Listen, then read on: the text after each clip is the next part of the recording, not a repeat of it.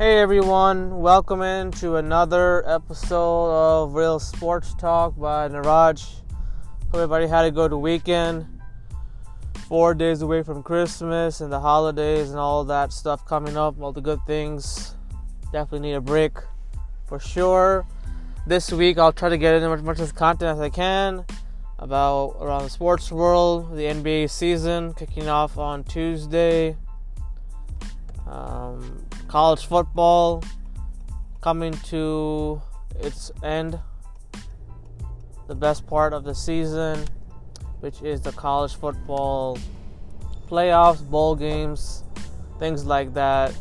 And I'll get into other things as well throughout the week, as much as I can. So what I'll kick off things with is the college football conference title games and the recap of the performances, the teams that were involved, and what ultimately was decided in terms of the college football rankings.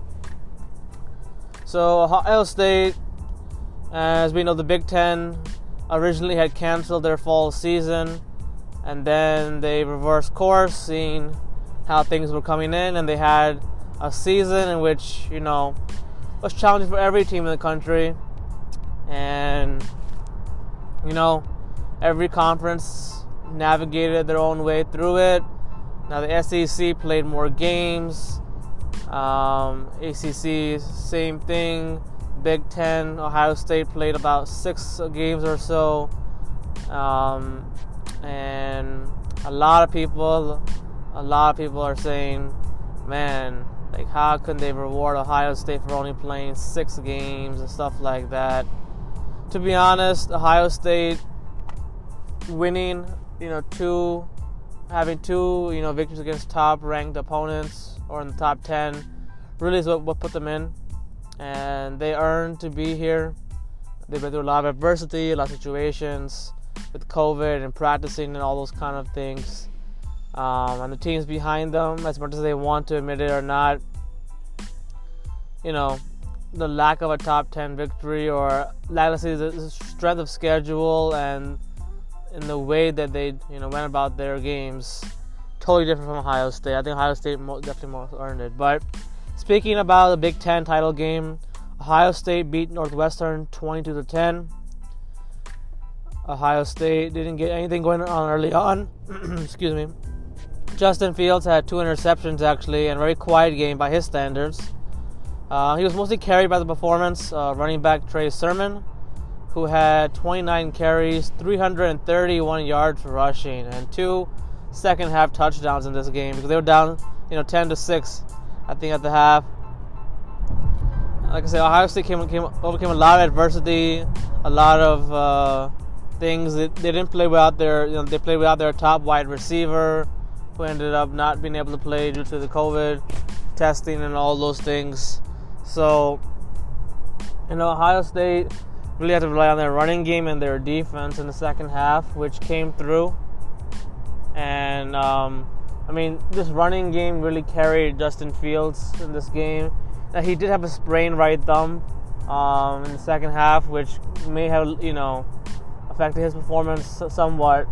But, Fields is still, very, very effective in different ways, and he was able to really just do a good job of setting the play fake, handing off to Trey Sermon, and Sermon really did a big thing for Ohio State. And as performance-wise, running the ball, they really ran the ball a lot, and that was mostly because of the way that Justin Fields kind of had played early on. They wanted to, reinforce the running game, which they did really, really well. Northwestern couldn't sustain their momentum after the first half. They had played really well on defense, but their offense really could not do as much. I expected more from quarterback Peyton Ramsey, to be honest. He didn't play great either. He had turnovers as well, and they didn't have enough big plays in the game.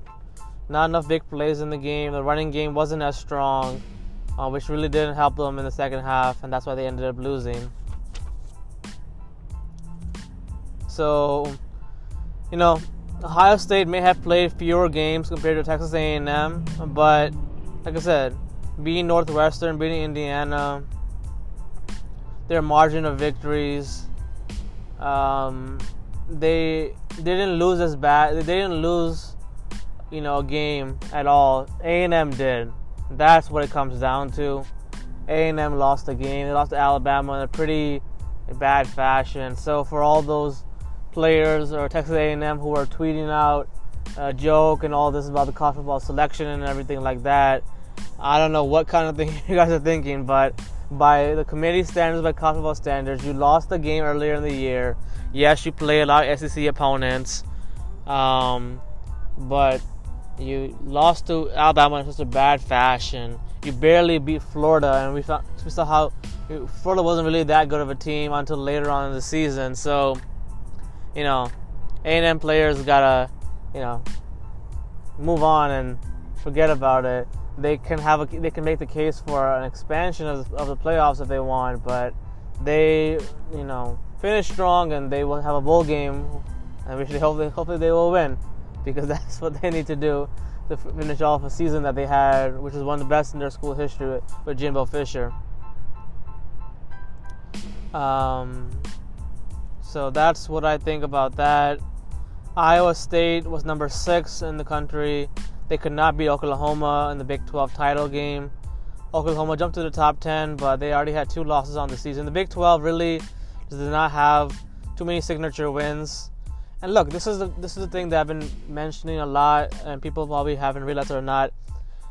This year, with the pandemic and everything, I think it was change. Everybody was adjusting to some kind of change. Schedule changes happen, strength of schedule. If each conference was able to schedule some games against each other, then maybe it could have been, more of a case for a Big 12 school, a Pac-12 school. But they didn't end up, winning the game they're supposed to win. Iowa State missed out on a great opportunity, and they just did not play well. There was a penalty in that game, which I didn't understand. But overall, you look at it, there are just some things that can't be controlled, and I think all schools involved did the best thing that they could. But this is what the results are. And now, I'll get this a little bit later, but, Iowa State, finishing how they finished. And Cincinnati, who finished undefeated, yes, but the level of competition did not, it wasn't as good as the SEC or ACC. And so, even though Cincinnati finished undefeated this year, if they were able to play a Big 12 school or a Big 10 school or something like that, then they would have been strengthened their case. But look at the teams that, are in and have been able to make it over the years. You want the best of the best in college football, and, just Cincinnati's just not there yet. And maybe Cincinnati needs to think about moving to one of these conferences if they want more consideration. So that's where I'll leave that at. It's the college football committee has a big job, as is every year, trying to figure out things in terms of scheduling and ranking and stuff. And this is what they having these conversations. Strength of schedule, eye test. I feel like A&M didn't really pass that as well as Ohio State did. Now coming to the ACC championship game between number 3 Clemson and number 2 Notre Dame. This was the most anticipated rematch of the college football season. I was talking about this big time. The first matchup was a thriller, back and forth. Notre Dame won 47-40. But boy, was it a different game in this, a much different game this time around with Trevor Lawrence back. And I did not expect this result, actually. I know I picked Clemson to win this game, but did not think they would do so in routing Notre Dame. So Clemson ended up beating Notre Dame 34-10. And I thought the game would be more competitive, but Notre Dame just never got it going. They struggled to get anything going in this game. Ian Book had 219 yards passing, no touchdowns. Kyron Williams, who torched Clemson's defense last time, was held in check, 50 yards rushing, and no TDs. And I said the biggest difference was Trevor Lawrence. Trevor Lawrence coming back, healthy, fully prepared. He came out, had 322 yards passing, 2 touchdowns in this game. Overall, Clemson had 412 yards of offense in this game. And the biggest thing was Travis Etienne, who had a very quiet game the first time these two teams met. Really stepped up, had 124 yards rushing and a touchdown. That's the kind of performance you want from your running back in a crucial game that you had to have. And Clemson did just that. Wide receiver Amari Rogers had a big day. And how about the Clemson's defense? They did a huge job in limiting the Notre Dame wide receivers, not letting McKinley get going, shutting down the running game, pressuring Ian Book. That defense really took it on themselves to play much better than they did the first time. And they really stepped up and didn't allow Notre Dame to get too many big plays in the game at all. And despite Notre Dame's loss, they played against a couple of top-ranked opponents. They were one of the best teams all year. And even with a loss, their resume speaks for itself. Much better than A&M. Because you look at it, Notre Dame's only losses was to a Clemson team that they beat the first time, right? And then you look at Texas A&M, lost to Alabama, by 28 points. And you look at Notre Dame, they lost by 24 points. So small things like this come into a factor into the college football committee's decision to rank opponents. And that's why even with the loss, Notre Dame is in the college football playoffs. And obviously they would have loved to win the AC championship game, but now the bigger test and their chance to bounce back and prove it, Notre Dame's chance to prove their championship material or their makeup is to go and try to beat Alabama in the college football semifinal, which will be taking place on New Year's Eve, I believe. So that is their biggest thing that Notre Dame has to worry about. Is now they lost to Clemson. Yes, now can they refocus, get ready for the biggest game they've had in a while against Alabama. The SEC championship game was actually the more exciting game because of the scoring style and the offenses putting up big points. Great performances by Mac Jones and Kyler Trask. Alabama won 52-46. Mac Jones for Alabama had 5 touchdowns, 418 yards passing. Nigel Harris, the running back, had 128 yards rushing, 2 TDs. And how about Devonta Smith for Alabama? Just playing at a high level, 15 catches, 184 yards, 2 touchdowns. I mean, what a performance by this Alabama offense that really just put it on Florida. They really put it on Florida. His defense, I mean, they just could not contain Mac Jones, this running game, Devonta Smith. They were firing on all cylinders in this game. And, that was expected because of how they were looking all season long. Kyler Trask put forth a great performance against all odds against him and Florida. They obviously were looking to play a much better game than they did last week. And they came out, and just, Kyler Trask did his thing, played really well. He had 3 touchdowns, 400 yards passing. Kyler Trask needed more help from Florida's defense. The Florida defense did not play good at all. They could not get stops when they needed to get stops. They got maybe a couple more stops, maybe late in the game. They could have made things interesting. The running game was just not there for Florida.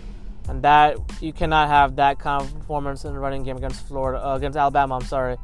Because that will not get you done. So it's all Kyler Trask, and he, kept trying to get them back in the game.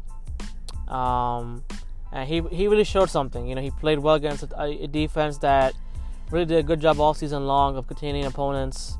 But he had one of those rare games, which validates that he could have some good potential as an NFL quarterback, maybe next year if he gets drafted, maybe in the first or second round, probably second round, depending on how things go. But he proved a lot in terms of his ability to play, and it was a more entertaining game because of the offenses and scoring. I really think that Florida they've got some nice talent there. I think their defense definitely needs, more help and more recruitment because they need to get better in that area in order to really challenge going forward in the SEC West and in the conference itself. So now it's all set. The matchups are set for the college football playoffs. Alabama will now face Notre Dame Fighting Irish in the Rose Bowl. So Alabama versus Notre Dame in the Rose Bowl. And then you have Clemson and Ohio State in the rematch in the All-State Sugar Bowl. This is a rematch from last year, which will be a great game to watch Trevor Lawrence and Justin Fields go at it once again. So these are the two matchups, the four best teams in college football, and we're going to the playoffs. Now, the college football playoffs has been around for about 7 years. And, there have been some analysts that have called it, a really bad system. Is broken. There are a lot of teams, a lot of conversation going on about, what college football, future of the playoffs is going to be. A lot of people feel that based on this year with the schedule and all the games that were played, some teams really had an impressive resume. Like I said, Cincinnati undefeated, A&M with one loss. Those two schools having the biggest case for that. And so you look at it and, overall the system, people have called it predictable. That it's always going to be these four teams that I'm talking about right now. Like, that's what's been going on. And, it's about competition. It's about, spirit. So a lot of teams feel like they're playing always for just the conference title game or the bowl games. And I think a lot more schools want to be considered for the college football playoffs. And so expansion is coming. It may come for college football in the playoff system. Having 8 teams will probably be much better. Now it would give room to more scheduling and more games on TV, and they would have to probably extend the season, which I think that's why they're not willing to do that. If you ask me, the reason why the committee may not want to change the system, because I don't think that college football wants to have their season run through late February, or I don't think they want to run during the time the NFL has postseason action going on. I think that's why they won't extend it, because they have to negotiate with a lot of TV outlets and stuff like that in terms of games and stuff. But I like seeing the best teams in action, the ones that really have looked good all season long and have earned it. A&M, do they deserve to be in? I don't think so, to be honest. I think they were winning games against a lot of SEC opponents, yes. Conference is a bit more stronger, yes. But they missed their chance. If they had been more better against Alabama early on, then they could have made a case for that. Same thing with Cincinnati. They could have just been able to win. They needed help from Clemson and Ohio State, and that did not happen. So all those teams and all those people are saying that Ohio State deserved to get in. The eye test, the strength of schedule they had, the victories that they earned, they deserve to be in. But in terms of this system that college football has had, with all this reaction and stuff that's been going around, I wouldn't be surprised to see them reconsider and talk about the college football playoffs. If they want to invite more teams, it'd be better. We could see some really great matchups that we have never seen before. Although we don't know how the games would be, The quality of games may or may not be as good, but we'll never know until they go ahead and implement this system. But with 8 teams in the playoffs, you have more games, more scheduling things. And a lot of prospects really then have to extend their window and stuff like that. So I think 2 things need to happen for college football. that I think they should really consider going forward into next year after this year is complete. I think number one, I think each of these conferences need to get together and they need to limit the conference games, because the whole thing is like this year, because of the pandemic, they had to play conference games, right? A lot of teams on the outside of the top four felt like we couldn't play quality opponents. We are not being considered because we didn't do well as Alabama did in this game, or how Ohio State in this game. So I think they have to just limit the conference games. Maybe, why not? Limit the conference games for every school. Maybe 4 games, 5 games, maybe. And then, if you really want to make it more fair and interesting to every team in the college football system and the top 10, the top 15, then have less conference games and have more games against non-conference opponents. Have games outside the conference. Let's see the ACC have like maybe 4 to 5 games, conference games for each team. Let them play the Big 12, the Pac-12, the AAC.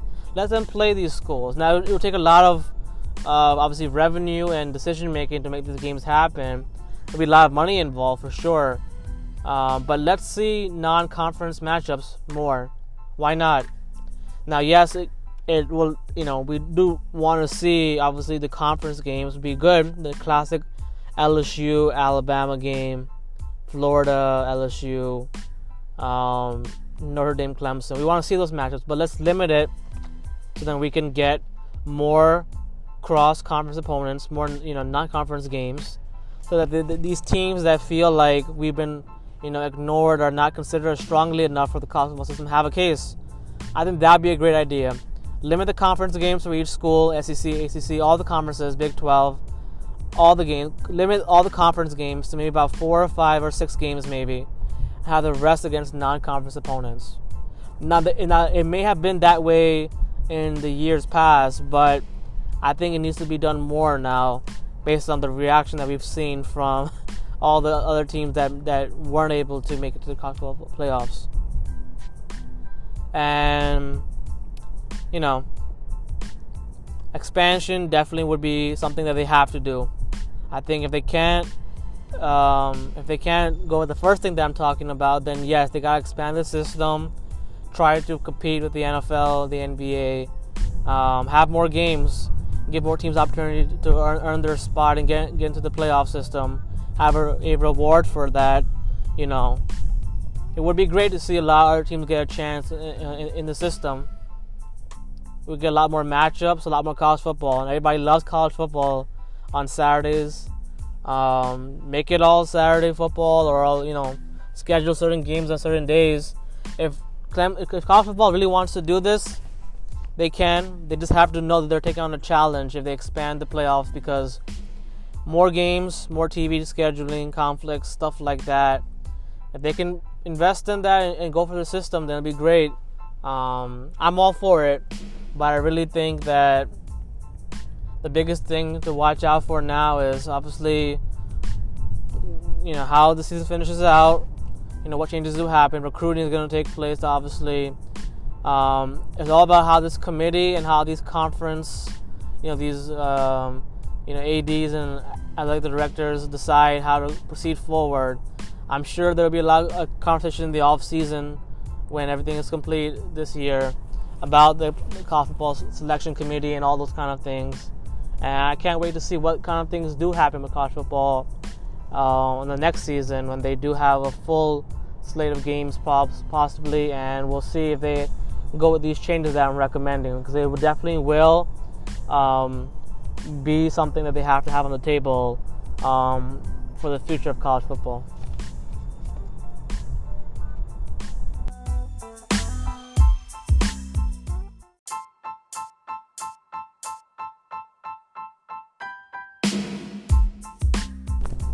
So in this segment, I want to talk about a couple more NBA teams that are, on the low level, not as dominant, not as impressive as some of the other teams that we've seen in the bubble and throughout the years. But these teams are always trying to fight and make their way into being a competitive team for their city and their franchise. So 2 of those teams I want to talk about today. 1, the Detroit Pistons, and number 2, the Charlotte Hornets. Now, I'll start off with the Charlotte Hornets. The Charlotte Hornets have gone through a lot of changes throughout the years. Michael Jordan being there as an owner, and one of the things that Michael Jordan hasn't been able to do, or let me just say he hasn't been able to make it work and win, is being an owner. He's made some decent things over the years, some decent moves, trying to get this team to be competitive and all those things. Jordan's still the greatest basketball player, ever, hands down. And we know that LeBron, Kobe Bryant, others are in that conversation, but it's always been Jordan. But as an owner and an executive, he just hasn't been able to make all the top-notch basketball decisions. Now, front office changes have happened, with this team as well. And they just haven't had a whole lot of salary cap at times, a hard time recruiting free agents to Charlotte because of the culture there, not being able to win games. Kemba Walker was there for a number of years and he wasn't getting anywhere. And then once he departed, this team went young into a rebuild. You see how Kemba's doing in Boston now. So, Charlotte's had a tough time in terms of getting talent, and being able to draft talent at a good pace. Now, they had 23 wins last year, which is not a good standard at all. But during this past season, that was able to happen for the pandemic. Younger players got opportunity to play, such as Devontae Graham, who's a guard. Terry Rozier was their big signing, I think a couple of years ago, from Boston. So he's been able to play well at times, at certain points throughout his tenure in Charlotte. And so they've been trying to get these younger players more opportunities to play. This team is learning how to win, obviously. The biggest problem they've had at times is just shooting, making baskets, playing good defense when they have to play good defense. And those things come with experience and with a coach that they hope will be the answer for them. And I think James Pargo is the head coach, I believe. I think that's his name. But they've got a coach who's got a lot of things to work with this year. Now, the Hornets did get Gordon Hayward, who was one of the best players at a certain time before he got hurt. And the key for Gordon Hayward is just to be healthy, to be on the court as much as possible, because they are going to need him to be available for their younger players to feed off to make the extra pass. If Hayward can somehow just recapture some of the potential he had when he was in Utah, it would really bode well for this team to compete possibly in the Eastern Conference, at least for a play-in spot, if anything.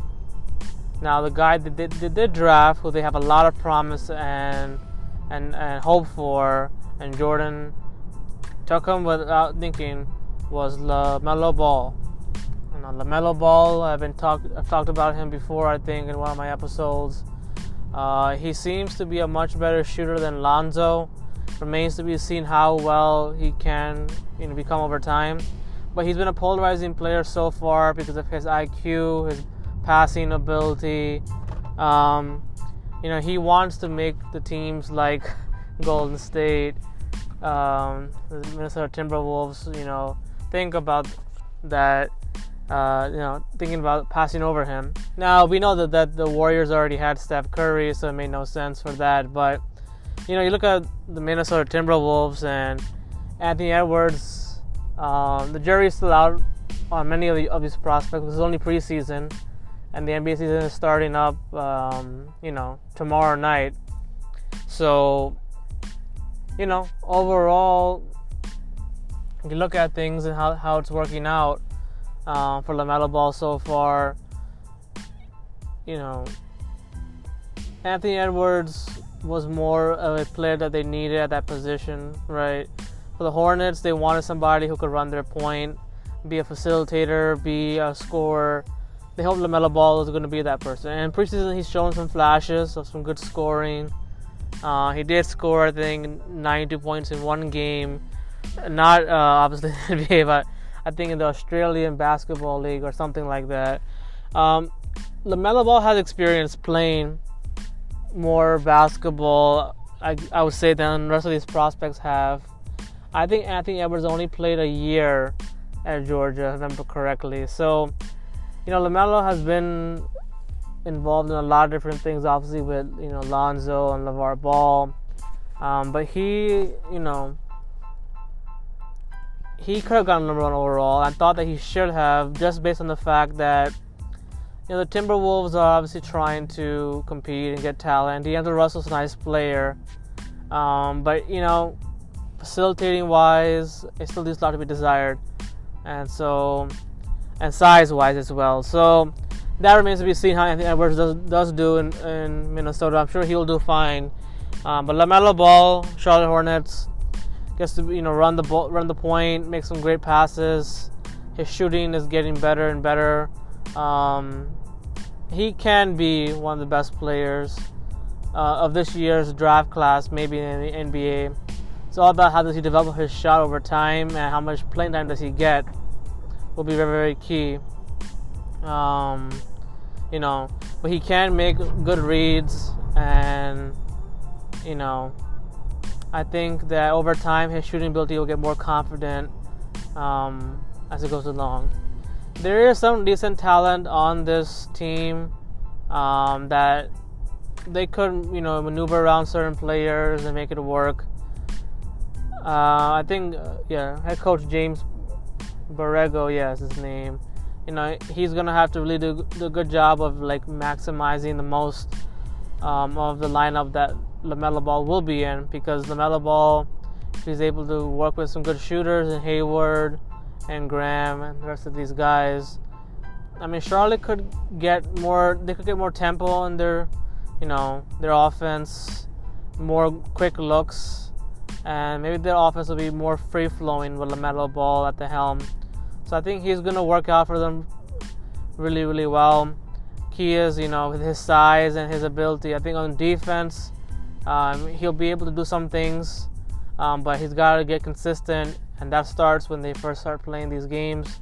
I think as you see him play, I think you'll, obviously with all these players that come in the NBA, strengths, weaknesses, and how well do these coaches develop this talent is the key. I really hope Charlotte has a good plan to develop LaMelo Ball, because he's gonna need that to succeed as a pro and all-star player potentially in the NBA for the next years to come. Now the other team that I want to talk about is the Pistons. The Pistons have had quite a history in terms of the style of basketball they used to play when they were back in the Jordan days, those rivalries. Anybody who's watched the Last Dance documentary know exactly what I'm talking about. How the Pistons were such a rough rod team, playing physical and winning at a very high pace. And look at this franchise now, and they just have not been able to recapture their success since Chauncey Billups and Ben Wallace retired or left the team. It's been a totally different Pistons team over the years. The biggest known names now on this team as of right now are Derrick Rose and Blake Griffin, two guys who had promising careers starting out, and then injuries and just playing time and not being happy in their situation really flexed them out of that spot. And Derrick Rose has worked so hard to come back from his knee injuries and become a really good player, a solid player that can give you 15 points a game, good defense, good game-winning ability, shots and stuff like that. Blake Griffin, kind of the same thing. Started with the Clippers and Lob City and all that, but he's really adapted his game to be a better shooter, more dominant inside, things like that. Now, these two guys are expected to play well on a rebuilding team, like I said, because this team's hoping to get younger and better in the long run.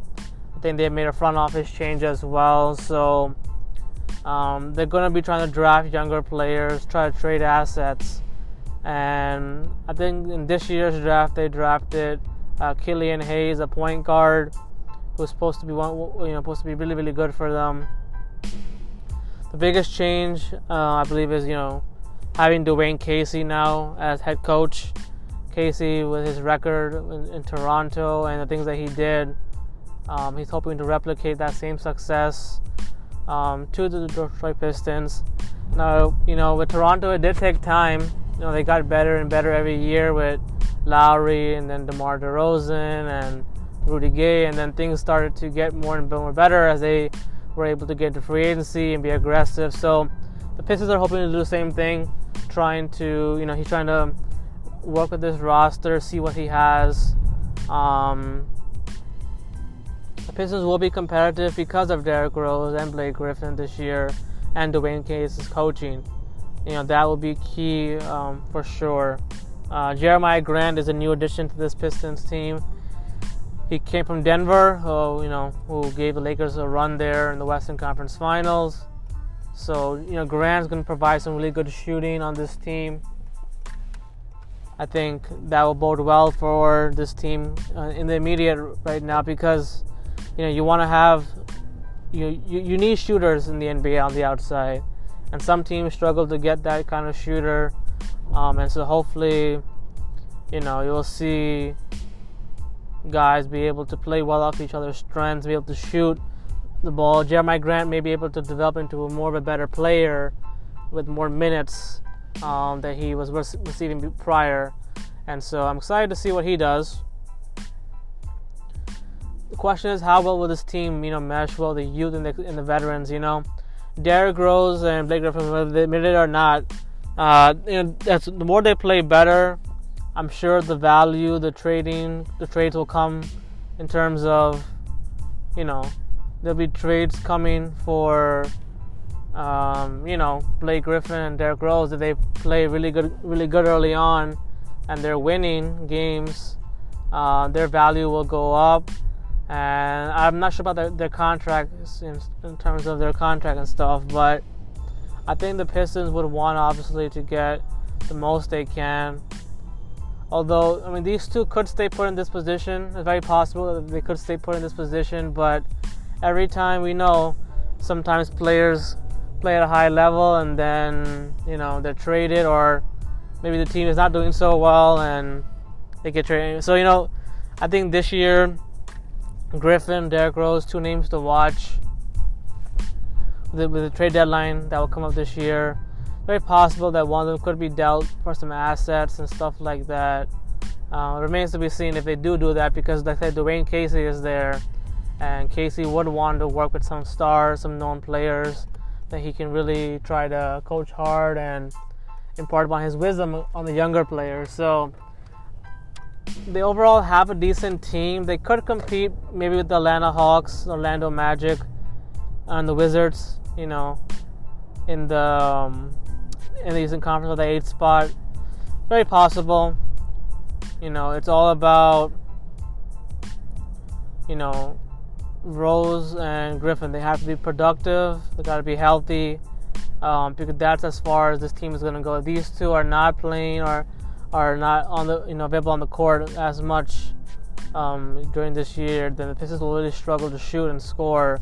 It's very imperative that Dwayne Casey and this team get off to a good start, try to balance this roster out, see what kind of assets they could get. They obviously are banking on Jeremiah Grant to replace the production that Christian Wood gave them, although that remains to be seen if he will be able to do that. But they got Killian Hayes there. They got some other nice pieces that can get more playing time. It's all about Dwayne Casey, how he coaches his team. And Derrick Rose, if he continues to play at a high level, I'm sure that he will be a popular trade target for a lot of these teams looking to win a championship this year. So should be an interesting season overall for these two teams. Obviously, there are other teams that I haven't talked about as much, but I know that as we go along and start the NBA season, I'll be trying to talk about some games, some teams, and how they're performing, offer my view on them, things that they have to work on. And it should be fun to talk about basketball as it starts up, especially with the 2 games tomorrow night. We got the Brooklyn Nets, Golden State Warriors, we got the Clippers and the Lakers, and then Christmas Day, a lot of big matchups, which should be a treat, and should be a lot of fun to break down afterwards. So I'll get into that when I can.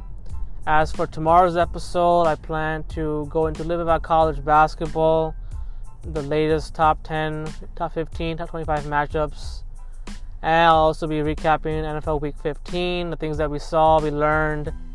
And depending on how things go, I may or may not be able to preview next week's games. But all I know is that we're entering a crucial time. Playoffs, playoff positioning for the AFC, NFC is coming down to the wire with the last 2 weeks of the season. And I'll get into all those things with my Week 15 recap in tomorrow's episode.